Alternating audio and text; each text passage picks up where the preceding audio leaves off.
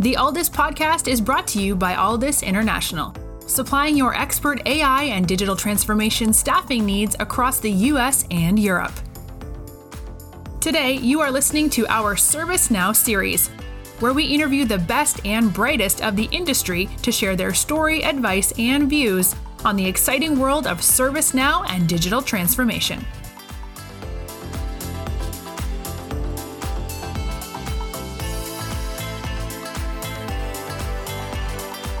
Hi everybody, it's Mark Kelly here, Chief Customer Officer and co-founder at Aldis. I hope you're doing really well. And today we have Chuck Tomasi. Unless you've been living under a rock for a long time, you'll know who Chuck is. Chuck is a Senior Developer Advocate at ServiceNow. Chuck, thank you so much for being on our podcast today. Oh, it's my pleasure, and thank you for having me here today. Chuck, tell us a little bit about your roles and responsibilities at ServiceNow. My role is a Senior Developer Advocate, and that really is the bridge, the interface, or a conduit between our partners and customer developers, all skill levels, of course, and our product teams. So when we have new products, I get to share the content that they come out with, and when the customers have feedback, I can feed that back to the product team or hook them up directly. So I look at this as two main things. There's content and community, whether it's in-person events or virtual or things like the Knowledge Conference. There's that community feeling about getting people of a common interest together. Chuck, before you joined ServiceNow, tell us a little bit about your background. I came up through what many would consider a traditional background. I have a bachelor's degree in computer science, worked as a Unix system administrator for a number of years, doing various projects. Always had a programming project, a software development project in my back pocket, whether it was working on an electronic bulletin board back in the dial-up days or a blog software when we got more to broadband. So there was always something going on. I did a number of roles, finally ending up at my last job. I was there for 22 years and decided to jump in and raise my hand when they said, we're going to repatriate our outsourced help desk. We'd gone through a number of mergers and acquisitions, had several ticketing systems, none of which talked to each other, horrible customer experience, horrible end user experience. So we repatriated that, settled on ServiceNow, ran that for a couple of years, went to Knowledge 10. I won the first ever Innovation of the Year award, which proudly hangs on the wall behind me. And a few weeks later, I was dismissed from that company for reasons unknown. And then shortly after, I started at ServiceNow in 2010, been there ever since in a number of roles. So again, always having a developer project, something in my back pocket to keep the skills sharp, to learn something and share. It took me a while to realize that is the core of what I do is I learn, I share, and I change lives. It even says so on my personal website. When we look at Chuck, some of the community MVPs, EVPs, and people who are just out there adding value every day, how do you go about choosing the ones that stand out the most when it's so many out there? Oh, you're right. It's a wonderful ecosystem. Everybody is so vibrant and willing to jump in and help. And that's what I love about the culture of this company and this developer ecosystem is everybody. I remember a quick story before I answer that question. When I was a customer doing my very first implementation, I was working on an import set, had some questions, and my technical consultant jumped on a chat and walked me through it. This was on a holiday. And I said, what are you doing? Why aren't you doing family stuff? And he said, what are you doing? Why aren't you doing family? I said, I've got to go live in about 9 days. And he said, I'm here to help you through it. So it's that kind of giving back. But what makes these people stand out is just that. They're willing to give back. I'm not saying sacrifice your holidays for every time, cut away from the family. But if the opportunity is there, they step up. They're meetup organizers. They contribute to the community in terms of answering questions and blog articles. Some make podcasts, some make videos. There is a wide array of ways you can give back to that community and be recognized as a rising star, as an MVP. And when you look at some new faces this year, there seems to be some mixture of all the people we kind of multiple winners, but then some of the new faces standing out from the crowd. Was there anything particular that they were doing that made you choose them? It really was those same criteria that I mentioned: blogs, videos, podcasts, answering questions on the community, social media presence. And people's roles change. Heavens knows I have a number of times in my career.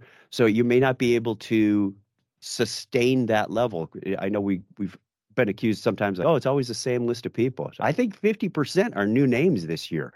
So I don't have the exact figure, but I remember it was around half. So there's a lot of new people stepping up saying, hey, I would like to do this. They set a goal in 2022 to make that happen, and they put forth the effort. So we like to recognize them. And it's great having new, fresh faces, new insights, new ideas. TikTok wasn't a thing a couple of years ago. There's people out there doing that. Who knows what it'll look like in a couple of years from now? When we look at knowledge coming up, and everyone's super excited.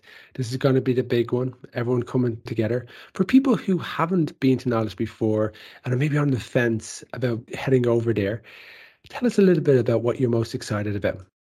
Oh, absolutely. Yeah, you hit a great topic. So Knowledge is our big user conference each year. We've had this in a traditional sense of one stop, one big conference for a few days, April or May of each year.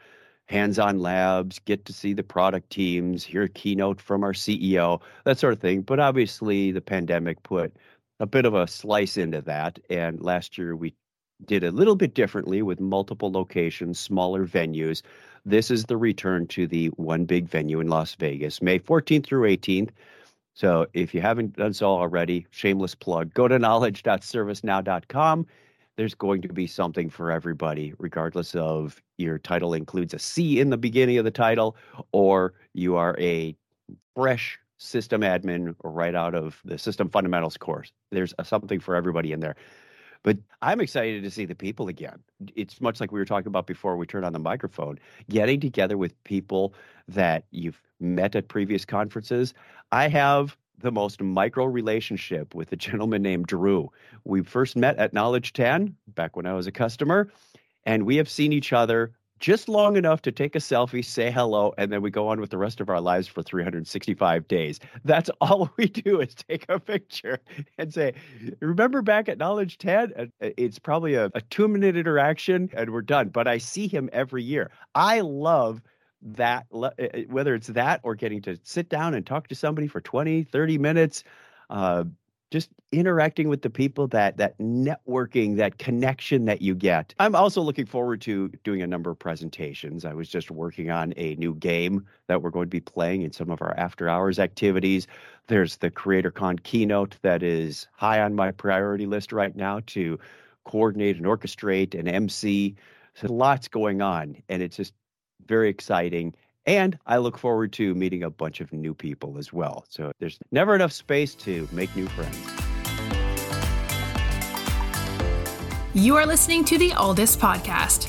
When you're looking to scale your team, or if you are interested in showcasing your company in a future episode, reach out today. Or if you're in the market for a new role, visit our website to view open positions, www.aldis.com. When we look at people who are new to the ecosystem within ServiceNow, and we have the Rise Up program. Tell us a little bit more about how you've been driving this across the ecosystem and some of the areas where people can learn and grow from.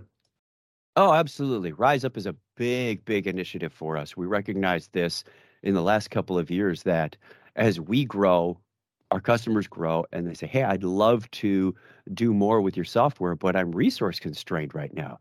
So our mission is to help get more resources, whether it's admins, developers, analysts, architects, process owners, get all of these people into the ecosystem so that our customers and our partners can do more and provide more value and really turn that whole customer and employee and user experience around in the enterprise so they can, what CEOs have always been talking about, doing more with less, which is a good thing because it frees up the other people. I won't get into all that, but the Rise Up program is really our initiative to get massive amounts of people into the ecosystem with things like our Next Gen program, targeted towards very underserved communities. In 12 or 16 weeks, depending on the program, they can go from no knowledge of what ServiceNow even is to certified and ready to employ. So there's a massive shift in direction to do that. A large amount of this is through our training team. getting those people ready to go. The developer advocates are contributing to that as a feeder mechanism. Obviously, we've got enablement. We want to get people excited. We want to recruit people. So lots of ideas floating around. I think I heard numbers of 600,000 by the end of this year and 1 million by the end of 2024. Ambitious. It is. It's exciting but ambitious. But it shows that from you started at such a humble point, and then within 3 to 4 months, you could be ready to go for your first job, particularly within underserved communities. Who wouldn't be interested in that? Tell us a little bit, Chuck, about advice that you would share to your younger self and people coming up the ranks now who want to step outside and do different things that they haven't done before, but maybe a little bit fearful about change and trying something new. Oh boy, if I could go back in time 30 years or so and talk to my younger self, I'd probably say you're pretty much on the right track. Keep doing what you love, follow your passion, keep doing some software at home and run a bulletin board, whatever it was 30, 40 years ago. And for the people out there, remain curious. That's going to be your biggest driver is how can I or can this be done in a better way? Take a look at what you're doing and explore ways to improve that. Many of the projects or the opportunities that I've got were based on existing work that I was just doing on the side or having fun. The Tech Now series that just turned 10 years old was originally conceived as an internal webinar. And somebody said, hey, could we share that with customers? And then that became something else. It still continues to this day, but it blossomed. It got all these branches and forks and trees, and it's now the DNA. It's the core of the content generation that we do today as part of developer advocacy. And had I not sat down way back in 2004 with a microphone and hacked out a podcast, that may not have been the same story because I followed an interest. I followed a lead. I went through it. I wasn't very good at it at first. Don't worry about that. You refine what you do. Had I not done some of these things along my career for the fun of it, for the interest, for just the pure curiosity and learning and say, can I fix this? Can I do that? I'd like to try this.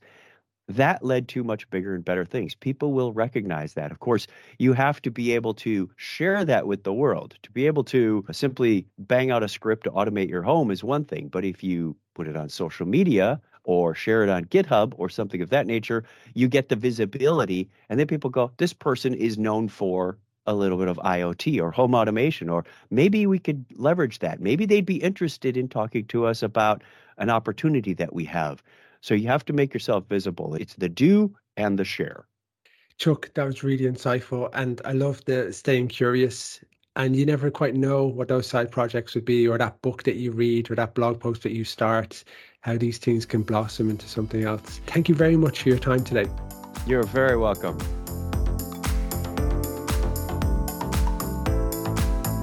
Thanks for listening to this episode of the All This Podcast. If you enjoyed today's episode, don't forget to subscribe, rate, and review. We are available on Apple Podcasts, Spotify, and any Android podcast of choice. You can also head over to our website, www.allthis.com, to listen to more podcasts, view our open roles, and stay up to date with industry news. Thanks for listening, and stay tuned for more great episodes coming very soon.